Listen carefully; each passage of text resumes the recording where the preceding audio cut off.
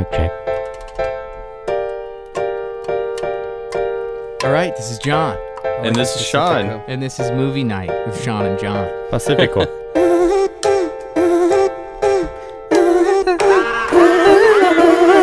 Doop, doop, doop, doop. Check, check. Hola. Got a Pacifico in my right hand. You got Lone Star tonight. I got a Lone Star, yeah.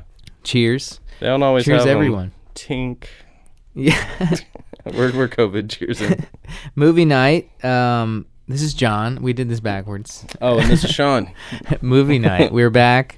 Tonight we are talking about Sound of Metal. Yeah. Not Heavy Metal, the 80s movie. Yeah. So Sound of Metal, Darius Marder. I guess we can kind of set this up. But Darius Marder, he is the screenwriter for Place Beyond the Pines, another movie we love. And this Have we is ever his... reviewed that? Have we ever talked about that on the pod? I don't think so, because it's a little bit older. Yeah. I think that I came do out... love that movie, though. I could do a whole episode on Place Beyond the Pines. Dude, I saw that opening night at River Oaks when it came out, and I was blown away. Because I thought, based on the trailer, it was like something totally different. You think Ryan Gosling's going to last a lot longer? Yeah. And then it's sort of like this Psycho style tonal shift in like the first third of the movie. Yeah. And then it turns into like a kind of like a dirty cop movie with Ray Liotta and Bradley Cooper. Dude, Ray Liotta is so menacing and fucked up in that movie. Yeah, it's really well done. I love that movie. But Darius Marder wrote that movie, and he directed Sound of Metal, which stars Riz Ahmed. I think, man, he fucking killed it. But basically follows this heavy metal drummer, or really, it seems more like a noise band to me than like a traditional heavy metal band or something. Yeah. But he loses his hearing, but you were saying this is based on... This is a tangled web because The Place Beyond the Pines actually comes back around in that the director of that film. Yeah, Derek. Walk I don't me through know this how one to more pronounce his name. It's spelled like Derek Cianfrance, but I think it might be Cianfrance. It's probably more elegant than we are able to. Yeah. But he directed Blue Valentine and A Place Beyond the Pines with they both have Ryan Gosling. Yes. And he was working on a movie, I guess since 2009, called Metalhead. That never came out. Yeah, it went into post-production and it never came out, but it was sort of like a documentary style movie that starred the band Jucifer. Yeah. Which I don't really know that much about. I listened to part of their album on the way over here.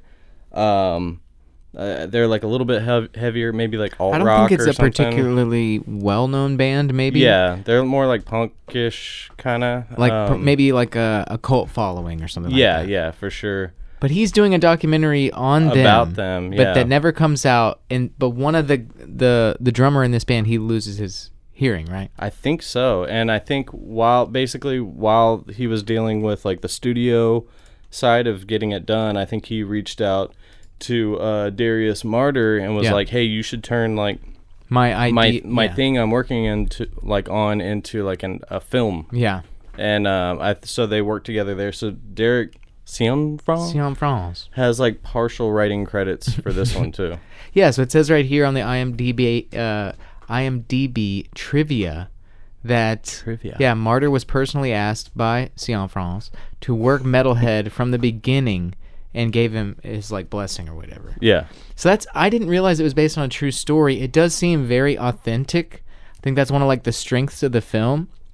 But Riz Ahmed just kind of steals the show here. What was just like your general impression of it? Did you like it? Did you? Oh yeah, I loved it. He totally embodies that character. It's super believable. And sometimes when you see, it might be hard to do an idea like this well, but yeah. Well, that's what I mean. So like you and I both play music, and we know a lot of people that play music. We've gone to, an unfathomable number of shows and whatever. Yeah. Like I feel like you could spot like a fake. Yeah. Like it's not Marky Mark and Rockstar or like right? Yeah. Isn't that There's a film with Jennifer Aniston and Tom Cruise. Tom Cruise. Yeah. He's not wearing like leather pants with like a Jim Morrison haircut. This is like a more of a micro band. They're traveling in an RV. Yeah, he has like his shitty tattoos and his like bleach blonde hair and stuff. Yeah. And his performance is like really dialed back in a way that's like super believable because he's not like, I'm the best drummer since Lars Ulrich, and I'm out here for fame. He's just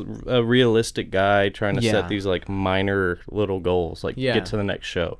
I think, it's understated in that way, but then there are times where he really dials the character up to like an emotional pitch, but that's what I think what worked really well about it is, like you're saying, it's understated. It focuses on the characters a lot, and it allows him a lot of room to like have a range between the more understated kind of parts of his performance to the parts where he really is kind of in crisis and he's trying to figure out what the fuck he's going to do if he's a drummer. What happens, that was one of the things that Riz Ahmed was talking about when he's doing the press for the thing. He's like, what happens when your identity is like gone, like you identify by like the things that you do, or like if you're a drummer in a heavy metal band and you're with your girlfriend in your RV and your whole life is touring, and then you can't play anymore, like that's the thing that comes across, I think, really well is like... Yeah, I guess when I said understated, I meant like understated in like the best possible way. No, I think you're right. Yeah. Like, because you can't play that character and come on too strong, or else then it's like a... It feels authentic. Right, because you don't want to like spoof that character or like make it too unbelievable and do like the Val Kilmer thing with Jim Morrison or whatever, Yeah, lean into it a little bit too much into your like rock star fantasy. This is not really that. And that was another thing that I thought was kind of interesting, is how little actually music is in like heavy metal music is in the band. Yeah, I mean in the film, yeah. It seemed like I thought it was going to be one kind of a thing, and it delivered in a totally different way. Yeah.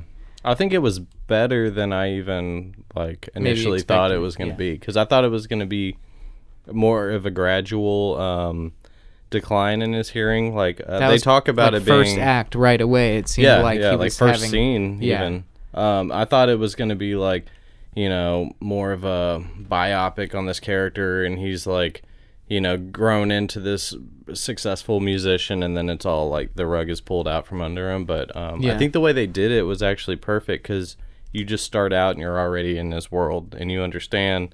But I think you're right what this guy is. Yeah, and I think you're right that it was understated, but in all the right ways, because like one of the things that came across to me was the authenticity, and like having toured in like my mom's Toyota Sienna, or like the first shows I played out of state doing like that, like the things that they would talk about in the car, it wasn't too, it was like kind of silly. It shows the monotony of like that lifestyle. Yeah. And it's not like this super glamorous lifestyle. It shows them kind of before the show, like, have you sound checked? They're setting up their merch. They're doing all this shit themselves. They live in this RV, and everything that they own is in this RV.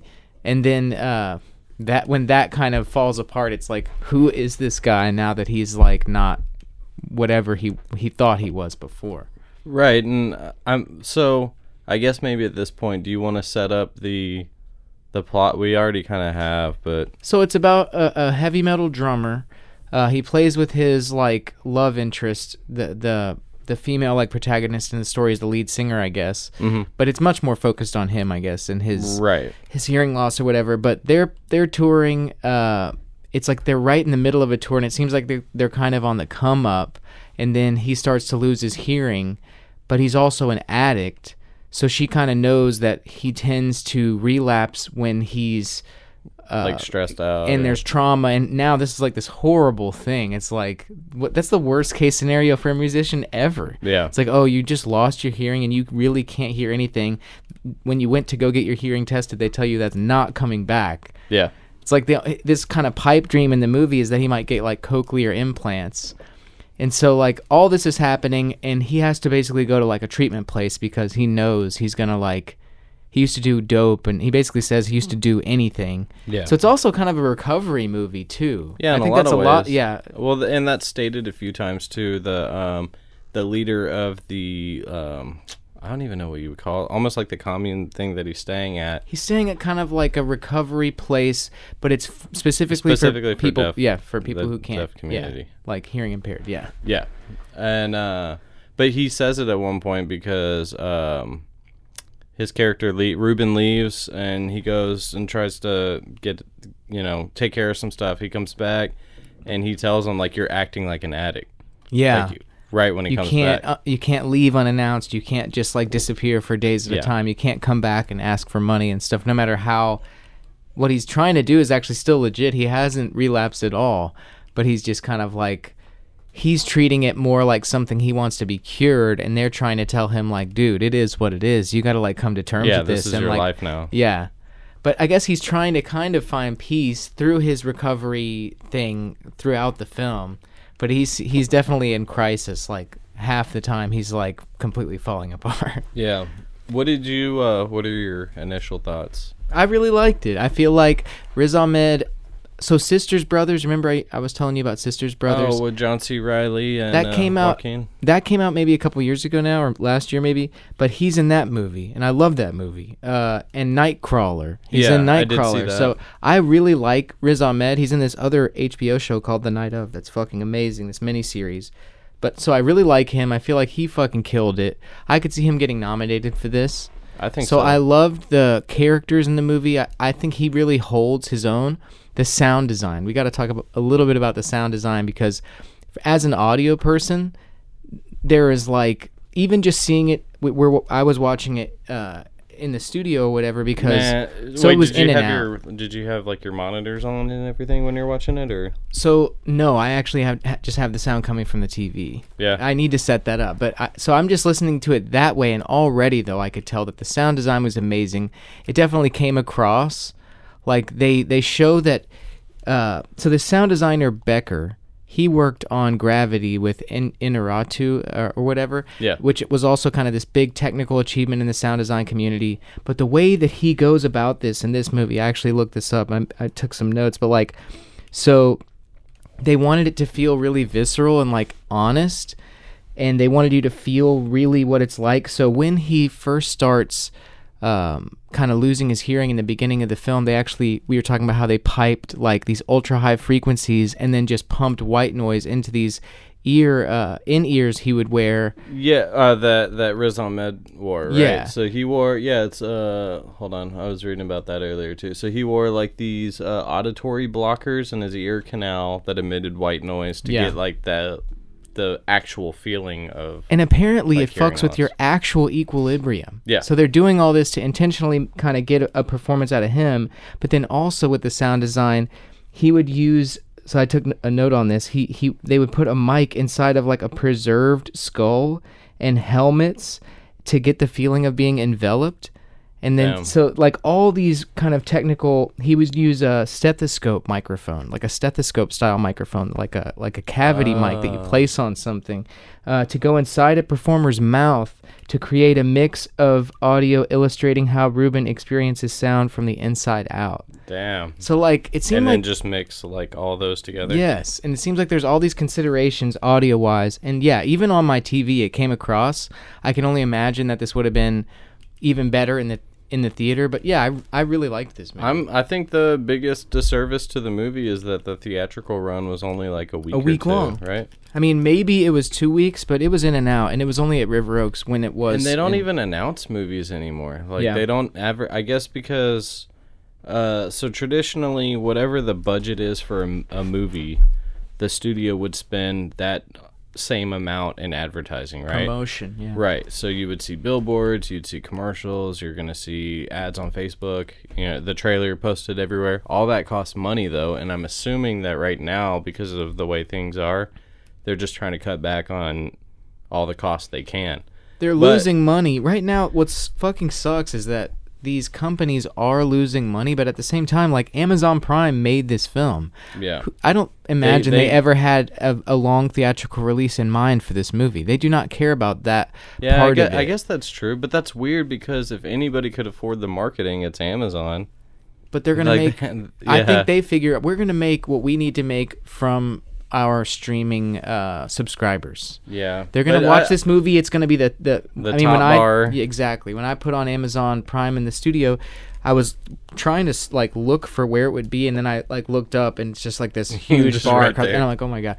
But I think they're going to get what they need to get out of this movie, and I think part of it is that they're really just submitting for the consideration of the awards for this kind of movie. They're not even like do we want to put this out in promotion for 6 weeks or 6 months to try and get people to come and see this or whatever? It's I understand that. I just feel like it sucks. I really would have liked this movie even more, and I really enjoyed it at home, but I mean, I have cats. My wife was like warming up dinner, like, you know, there's that stuff definitely going took on away at home, from it a little bit, I think. and with the amount of detail spent on the sound design, spent even on so like all the extras in this movie are actual like hearing impaired people from that community. It's not like they just hired a bunch of actors to pretend to. A large number of the cast were hired from the deaf community, yeah. Right. So I feel like there's so much attention to detail on so many different parts of the movie that it's not going to be as... Yeah, just the whole entire experience would have been even richer. Elevated that much further, seeing it on the big screen and just hearing that like cranked up, like super loud. All the muffled audio, like in the beginning where he's playing drums, just like... Yeah. Like that would have sounded so cool in the theater. Or like you were saying... I think before we started, how they like panned things. Like if you listen to surround sound or headphones, you can hear like sounds panned from like left to right. Like that. So what been happens awesome. when you lose your hearing and some people, those who can afford it, I guess, can get this ultra expensive procedure for cochlear implants. Yeah, for like $40,000 or something. Yeah, up to like $80,000, and most of the time it sounds like insurance doesn't cover this stuff. I also thought, just attention to detail throughout. But anyway, so they get into this surgery. Riz Ahmed is desperate for this surgery. He thinks he's heard before. You know, a lot of people in the film, one of his kind of mentor in the film at the recovery place. He lost his hearing in Vietnam. So it's a lot of people who've had their hearing and then lost their hearing. Right. And so part of their identity is kind of coming to the other side of it. But it's interesting that when he gets the implants and they show you what it sounds like, it's this kind of like terrifying moment where he realizes it sounds nothing like the world before. It's like this really transformed, high-pitched, distorted kind of signal of like, can you hear me? This kind of like mechanical, and he's like, no, it doesn't sound right. It sounds really bad. He's like, it sounds high. Trying to get her to tweak the like, settings. Yeah. But he realizes pretty quickly, she's like, look, this is not going to sound like what it sounded like before. You know, like you got to get used to this. And he's like, you can see his heart kind of breaking, but he played, that scene too. The sound design for that was incredible, and that's the part you're talking about with the surround sounds. That stuff sounded awesome, and his acting, I think his performance was so spot on, and that's what I was talking about. Restrained, but really impactful. Right, that's what I meant by like a subdued kind of performance, where it's not like I 100% agree. God, why did you take my hearing? You know, like you just you just see it in this guy's face. Like he's not even really crying. His eyes are watered. You can tell he's just totally emotionally devastated. Yeah, he's just broken at this point. And you're like, man, like this dude is just lost like everything. That's like, what he had. That's something. Yeah, I think you're 100% right, and I think the best actors, it's in the facial tics, it's in the moments, the beats between the dialogue. Sometimes when he's kind of like, just the way that he kind of furls his eyebrows at like. He just seems confused. He's like, wait, like I just spent $40,000 on this, and like it just sounds distorted and like really tinny and like uncomfortable. And the way that they described wanting it to sound like in this article, what we were talking about, this New York Times article with Becker, the guy, the sound designer for this, he said he wanted it to sound like uncomfortable but not unbearable. And that's basically the reality of a person. Yeah, like you could live with it, but it's not near what your previous experience is. Yeah. And what happens when you have your whole identity caught up in this sense? And like there's a part in the film where he finally makes his way back to his girlfriend. He's done the recovery bid thing, and she's playing this song with her father, and you hear his perception of it, and then the sound in the room. And the sound in the room is so beautiful. The song is really moving, and it's then in French. You hear this like really elegant sounding. And then you hear the sound in his head, and it's just like. And every now and again you can kind of make out some notes and like this, that there is a piano, but it's just ultra distorted. Yeah. But they did an amazing job with that whole part of it. I really liked that, I guess what you called like a perception, like audience perception versus the characters. Yes. There's a scene early on. So basically when he goes into the into the recovery house or to the like deaf community. Yeah, it's almost like a deaf community NA or AA kind of a spot. It right. Like when he first gets there, he's like, you know, sort of anybody put into that circumstance. Like he wants to have his phone and his keys and they're like, have the connection to the outside world. Right. They're trying to teach him how to live like a totally different way. Like you need to learn sign language. This is how we communicate. And they're teaching him like basic things. At the beginning, he doesn't want like anything to do with it. He's not learning sign language. He has like, you know, an attitude about it a little bit. Yeah. But there's a really good scene at like the dinner table where they're all signing to each other and they're all talking and it's showing it from their perspective and it's completely silent. And then it cuts to like sort of a wide angle shot of the table. You hear the banging on the table on the silverware. And it's really cool because I was like, I just had never really thought of like that perspective, or I wouldn't have thought to put those like perspectives that like clashing that near to each other. But there's that like a juxtaposition between we want you to know what this feels like, but also this is the sound in the room, and it could be actually very loud, but they are just hearing this kind of muted, muffled. And that was the stuff I liked in Gravity too, like where the airlock opens and all this, it's just like completely silent, and it had all these like muffled space real noises. Attention to detail, and not just like complete silence, because that's not what people who are deaf hear or experience. Like they hear a very muffled kind of interior sound, you know, from like, and there's a part where they're kind of, I loved the part in the recovery house where he's kind of taking on more of a mentor role himself and teaching kids how to play the drum and like the little cans. Just kind of investing in that part of it, and it seems like he's really trying at a certain point, and then I think he just kind of starts to think again, like, man, think of all that I've lost, and I want to get this stuff back, and I'm not trying to just live this life forever. Like, I'm trying to get back to where I was before. And so then he tries the surgery route, but it just doesn't work like that. And that's what they were trying to tell him. It seemed like his mentor was like, that's very expensive. Like, you have to know this is like cost prohibitive, one. And he's trying to and then teach two, him how it's not going to be the same, you know? Like, you are deaf, and you're going to have to like live with that. Yeah, there's one. And like, I think you point out a good thing. The whole point of that mentor character is like, this is your life now, and you, rather than try to find something to like put a Band-Aid over this problem, you really need to like booze or heroin or whatever it is for you, or even the surgery. Like, you need to learn how to live with it and like adapt to your circumstance. And I thought the movie was going to take a different turn at that exact scene that you're talking about, where he's showing the little kids that also live on the compound how to like play drums on the little cans or whatever.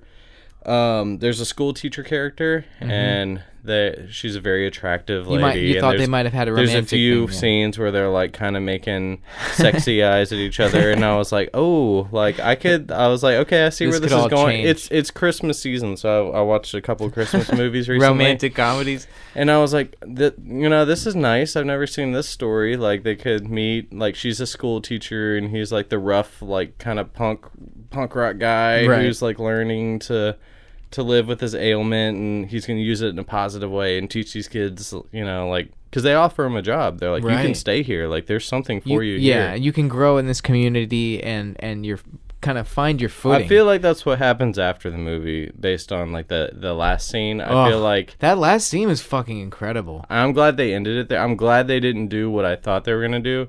But I think in the real life scenario of that movie being like, it defied all expectations for me, but in a really good way, you know? Yeah, that's what I mean. Things do not pan out in the traditional way.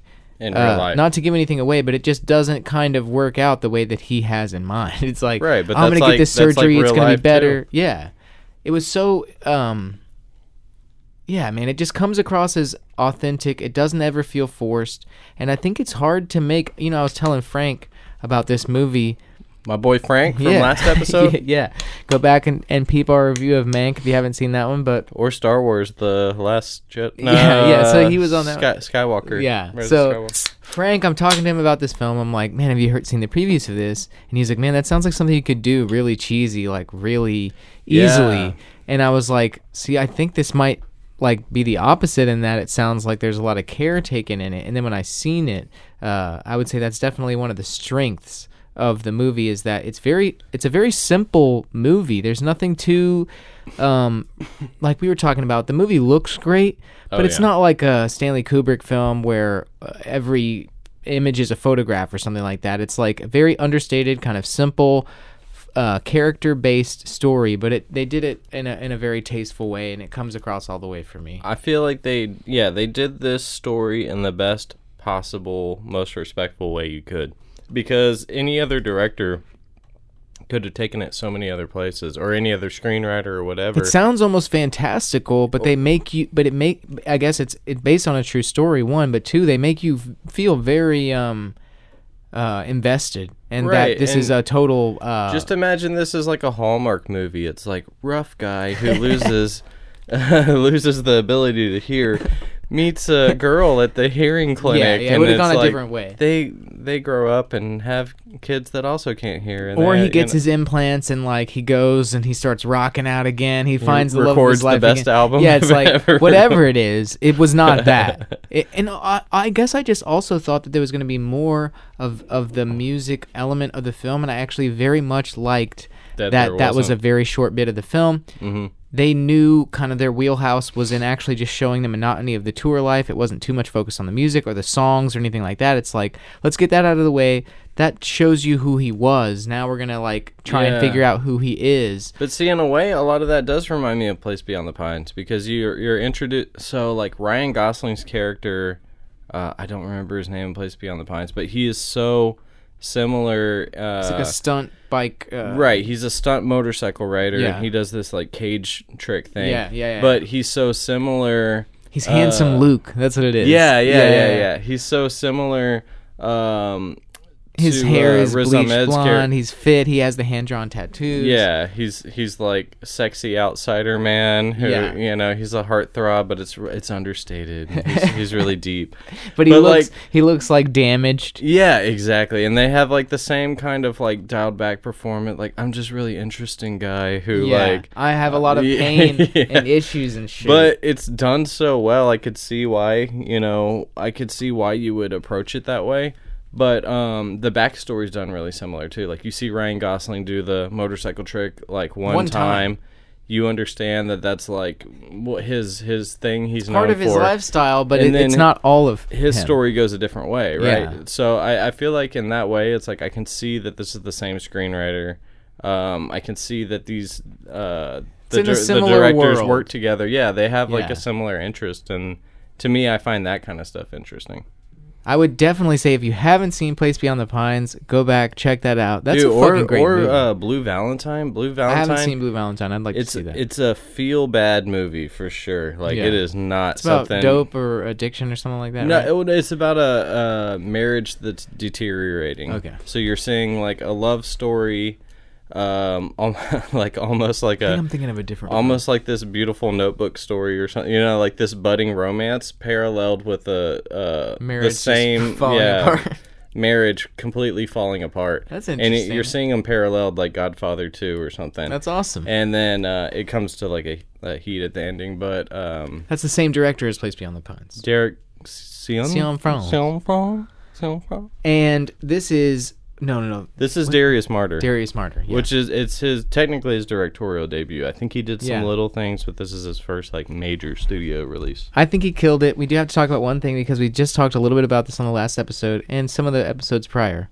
So, Warner Brothers is now, for 2021, for the entirety of the 2021 theatrical year, Warner Brothers is now going to release all of their films. Exclusively, right? Well, so they're going to debut their films simultaneously in theaters as they are on HBO Max. I feel like that's so stupid. It completely defeats the purpose of the theatrical run. And it's going to... What's happening is these film studios lost so fucking much money in 2020 that they're trying to write off their losses next year. And they're like, let us just get this little bit of upfront money or back-end money from HBO Max for what they're going to get from their subscriber base, and they're going to pay us out for this movie. And then we'll do our release. Yeah. Or they're just out. Well, I mean, they're going to do theatrical releases, but the AMC president basically came out I saw that. He like basically attacked Warner Brothers. He said, "This is fucked." You know, he said this is not the original agreement. First of all, the agreement was for one film, right? It was only for Wonder Woman 1984, which looks like Best Picture contender. Originally, it was. You're right. It was for one film that they were going to do this thing, and then Warner Brothers was like, "Fuck all that. We're doing all of them." Yeah, all of them are going. And so, as an HBO Max subscriber, I'm thrilled, but as a movie lover who really enjoys going to the theater, I'm worried that this is the sum of all fears kind of a situation. You know, it's like this is a bad situation for these AMCs are about to start falling off, and it's not just going to be AMC. It's going to be the Regals. It's going to be the Cinemarks, the Tinseltowns, and everything. Yeah, the big theater chains. And that's what's so fucked. Like, because this movie I really wanted to see in the theater. There's also 1 week is all we and we talked about going to see it this last week, but we tried to, and so we which took was, our time which with this was only out for 1 week. I wanted to see the new Aubrey Plaza movie, Black Bear. I don't even think that's showing right now. What they're doing is AMC right now is showing like Elf and Die Hard and all like the classics. Gremlins. It's all Christmas movies because they're like someone might bring their kids. Has to go to the theater. Yeah, and what I don't get. So I was talking to my mom recently. My mom's retired, and shout out, Mom. I don't think you listen to this, but if you do, shout out to my moms. My mom's retired. She could go to the movies Monday matinee. Yeah. Nobody in the we go at night. Like I've been on a Saturday and nobody goes. Yeah. You could go Monday matinee, have the whole theater to yourself, get the $1 hot dogs because she's in Kingwood at the Showbiz. They do the $1 hot dogs. It's like you could go for $8 and have the whole theater to yourself. It'd be awesome. That's literally the safest place in the world that you could be right now. Will she go? Does she like to go? Or she does like to go sometimes, but still, I don't know that she's even thought about it. And I think some of that does have to do with the advertising. Some of it has to do, obviously, with everything going on. It seems like nothing's going on. It seems like nothing's going on inside of...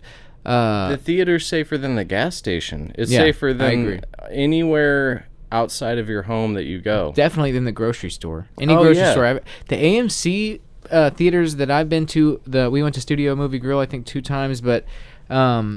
every theater I've been to has been taking the stuff pretty seriously probably because of how badly they're doing, though. Oh, yeah. But everybody wants to get out of the house right now, right? And for the sake of the movie business or the theater business as a whole, maybe we can. And everybody wants to get out. Whatever your beliefs are, we can all pretty much unanimously say I would rather not be at home than be at home. I think I think 24 hours a day, 7 days a week gets a little old, but going to see a movie once a week could get you out of the house. You could go see something the way it's meant to be presented, loud, big, awesome, cost like $10 soda or and a less. hot dog, yeah, and it's like you could have a really good time and like be in a safe setting. I don't know why theaters aren't more popular right now. I would think a lot of people would be at the theater. See, I think also, man, the movie business as a whole is changing. Mm-hmm. I think Prime and Netflix, they're real contenders now. They attract Woody Allen level, like these... Okay, I think he's the perfect, wrong example, but, someone like David Fincher, Martin Scorsese, these fucking streaming companies, they have a lot of capital. Amazon Prime, dude. Amazon. Yeah, they have fucking more money than you could possibly fathom. They can throw it at any fucking director they want. They attract these talented guys to come make great films for them, and they just don't. They're not concerned with the theatrical release. And this is one of the few films that, maybe it could have actually, if you had properly promoted this movie, who knows. Maybe it could have enjoyed a theatrical run. I think so. But in and out in 1 week, you give people no time, and then basically, I personally think if all you're playing is the classics, and no film companies are putting out films, the year's at a loss, and now it's just less a part of our lives than it was before, and some people are just like... I already didn't go to the movies. I'm not going to go see Home Alone. I've seen that 48 times, and it's going to be on TV. Let's just stream everything. Man, and it doesn't seem like clubs have slowed down. You know, I see fucking people at the club on my Instagram, and I'm like, dude, this shit is like packed wall to wall, no fucking masks. We go to the theater, everyone's masked up. There's hand sanitizer everywhere, and there's like 2 people in the entire fucking like mega. Every megaplex. time that I've been since March, which has only been 5 or 6 times, there's been like no one. 4 other people in the theater. Yeah, and it was like 2 people at the bottom total. and 2 people above. That's the most packed it's been. It's crazy, man. I think really, there is a way to do it safely. I do agree, and I also think I try to be pretty conscious of how much I'm going out. I'm at home all day, every single day. I work from home. And for me, these little breaks away do a lot for my overall just like mental health and also just my ability to kind of keep up with staying at home. Yeah. It's like that's what keeps me engaged and actually trying is getting those little breaks from quarantine or whatever, you know, kind of staying at home. So I do think you could do it safely. This would be the perfect film to go to the theater for, but I guess it's already so Amazon Prime. It's on Amazon Prime. Definitely see it. What would you rate something like this? Oh, I was thinking about this earlier. So I think, did I give Mank a 4-star? I think we gave that 4 stars. Because I like this one more than Mank. Frank gave it 4.5 and we gave it 4, yeah. Frank's so refined. I like having Frank around. We need to have him back more. He did all his homework. That's what made me do my homework Frank, tonight. if you're listening, you need to come back soon. A gentleman and a scholar. I know. And it seemed like he really took the time to be prepared. I know. Way more than us. He made us look like some chumps. I had to really to refine my performance. I did a little edit on that one. But yeah, Frank was so prepared. I know. I really like having him. He needs to we each back gave soon. it 4 stars. I like this one more than I liked Mank because Mank was deliberate. It definitely served its purpose and I liked it, but this is something that like maybe a little bit more enjoyable just off the rip. And just like Place Beyond the Pines, I think I could revisit this a few times and like really dive into this character. I feel a connection to this character because I feel like in a way it's like, man, I know that person. Yeah. Like I know that person well. I know people that are just like this guy. Like I could name like a few people that are like just like this guy in so many ways. Yeah. And I felt like I connected a lot with it. Yeah. The story is spirit really you compelling. Can really identify with. Yeah, and then the story's interesting and compelling. It hits on all these simple different emotional but effective. Points, and it's like I could watch this a few times. I would say at least a 4, maybe a 4.5 even. Strong. I think 4.5 would be fair, honestly. Yeah, I tend to agree. I've kind of started. We've been doing this for a while. This is episode 43, which is awesome. But so we've been doing this wild. Right? That's crazy. It's nuts. But we've been kind of doing this for a while, and I've kind of developed a little bit of a system where I feel like 3.5 is like a pretty good movie. That's good, right? 4 is very, very good. And if I will see it more than one time, and I find that it is still very good, that's when it kind of transitions to like 4.5 or 5. And I tend to agree that I would definitely watch this again. I think I would get maybe even more out of it the second time, especially knowing the care that was taken with the sound design, just being like a sound enthusiast and a person who loves audio and stuff. I think that whole aspect of it is fucking pretty remarkable, and he could very well win some awards just for that. Just for the then Riz design. Ahmed was incredible, amazing performance. Oh, I did want to say he was way better than that other movie we reviewed with him. Venom. I was thinking about Venom funny too. Because I didn't want to do him dirty and talk about Venom. I wanted to remember it earlier, and then now that I got to the point, I couldn't remember. So he definitely took the money and ran. He really on stepped Venom. it up from Venom. Venom bought him his house, but this got him the Riz Ahmed nomination. This guy is strong, man. Nightcrawler, fucking amazing. Even in Rogue One, he was very good. Oh, I forgot he was in that. Sisters Brothers is fucking amazing. If you like westerns, go back see that one. That one's on Hulu. He's in the new Bourne movie. I didn't see that one. I didn't see that either. But he is very good. He's very good. He killed it. So yeah, I would say I'm gonna go easy 4. Easy 4. I would love to see it again. I think maybe it's a 4.5 movie. I think I would settle on 4.5. I think that's fair. I like that. This is definitely one of the best movies we've seen this year. We haven't seen all that much. I've been kind of trying to look at like some of the best of year-end lists, and I'm like, where was this stuff? I fucking missed all of this streaming, shit. and they didn't advertise. I feel like we saw Possessor, we saw this, and we saw like a few other movies, and that was like it. I've been watching some really horrible movies. Silent Night, Deadly Night 1 and 2. What, is that on Shudder? What is that? Yeah, I think it was on Prime. Yeah. Prime is, they got some bottom of the barrel shit Dude, on there. I kind of love it though. But, no, it's cool. Yeah, I'm definitely scraping the the Christmas horror genre. Not very popular. Let's talk about some kind of untraditional Christmas. You like to talk about Die Hard, and I think of it the same way as a Christmas movie.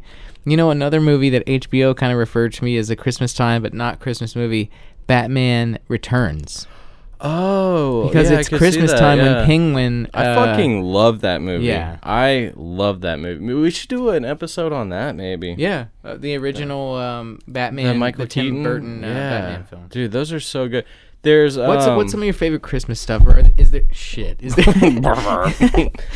anything you're looking forward to kind of watching over the holidays or anything like that? Absolutely. So on Netflix right now they have this they have the Films That Made Us. Yeah. Series. I like that. They have two. The Toys That Made Us show is amazing. They have two new ones that just came out. One's on Elf and one's on Nightmare Before Christmas. Those are both. Love both of those. You should watch them. They're really, really good. Yeah. It's like a deep dive into the production and everything on those. Oh, that's cool. I love those movies. Also, the movies, Yeah, like, those movies are just absolutely timeless. Die Hard, Gremlins, the first Home Alone. We need to do Die Hard as well because we've done Gremlins, but we did do Gremlins. We should do another Christmas special. Remember we did that? Yes, we need to talk to Philip about that. Yeah, Philip, if you're listening, if you're out there, contact us. Come over. Filthy Phil, we need you. We need you back. So I agree. Batman Returns as a Christmas classic. We should maybe throw that in there. Like maybe check that one out. Yeah. What else? Yeah, definitely Gremlins. Nightmare Before Christmas. I watch Elf every year. I almost see that as a Halloween and Christmas movie, so you could use it for both. That's what's perfect about it. You can watch it once at Halloween and then dig it back up for Christmas. Is there anything else I really... Do you watch the Home Alone, the first two? Yes. I watch those every year. I tend to just, number one, straight up classic. Home Alone 2 is all right. I just like it because it's New York. And I think of New York when I think of Christmas because it's just like, Rockefeller Plaza with the big tree. And I don't know, there's just... I never lived in New York, but for some reason I get nostalgic about it at Christmas time. Like, oh, good old New York City, it's Christmas. So those are definitely the ones that come to mind. But for sure, check out Sound of Metal. This one was good. I thought it was very strong to quite strong. Yeah. Riz Ahmed, fucking amazing. Derek Cianfrance. No. That's Darius on the Pines. Darius Martyr for Sound of Metal. They did a team. Yeah. This is a kind of a combo deal. Yeah, because one of the guys almost seems like he kind of wrote like a baton the toss. Yeah. Sound of Metal. Definitely check this one out. Absolutely. This is John. And this is Sean. This is Movie Night with John and Sean. Boom. We did it. That was good. I feel good about that one. Sometimes it's hard. We got a good flow. To talk about one movie for that long.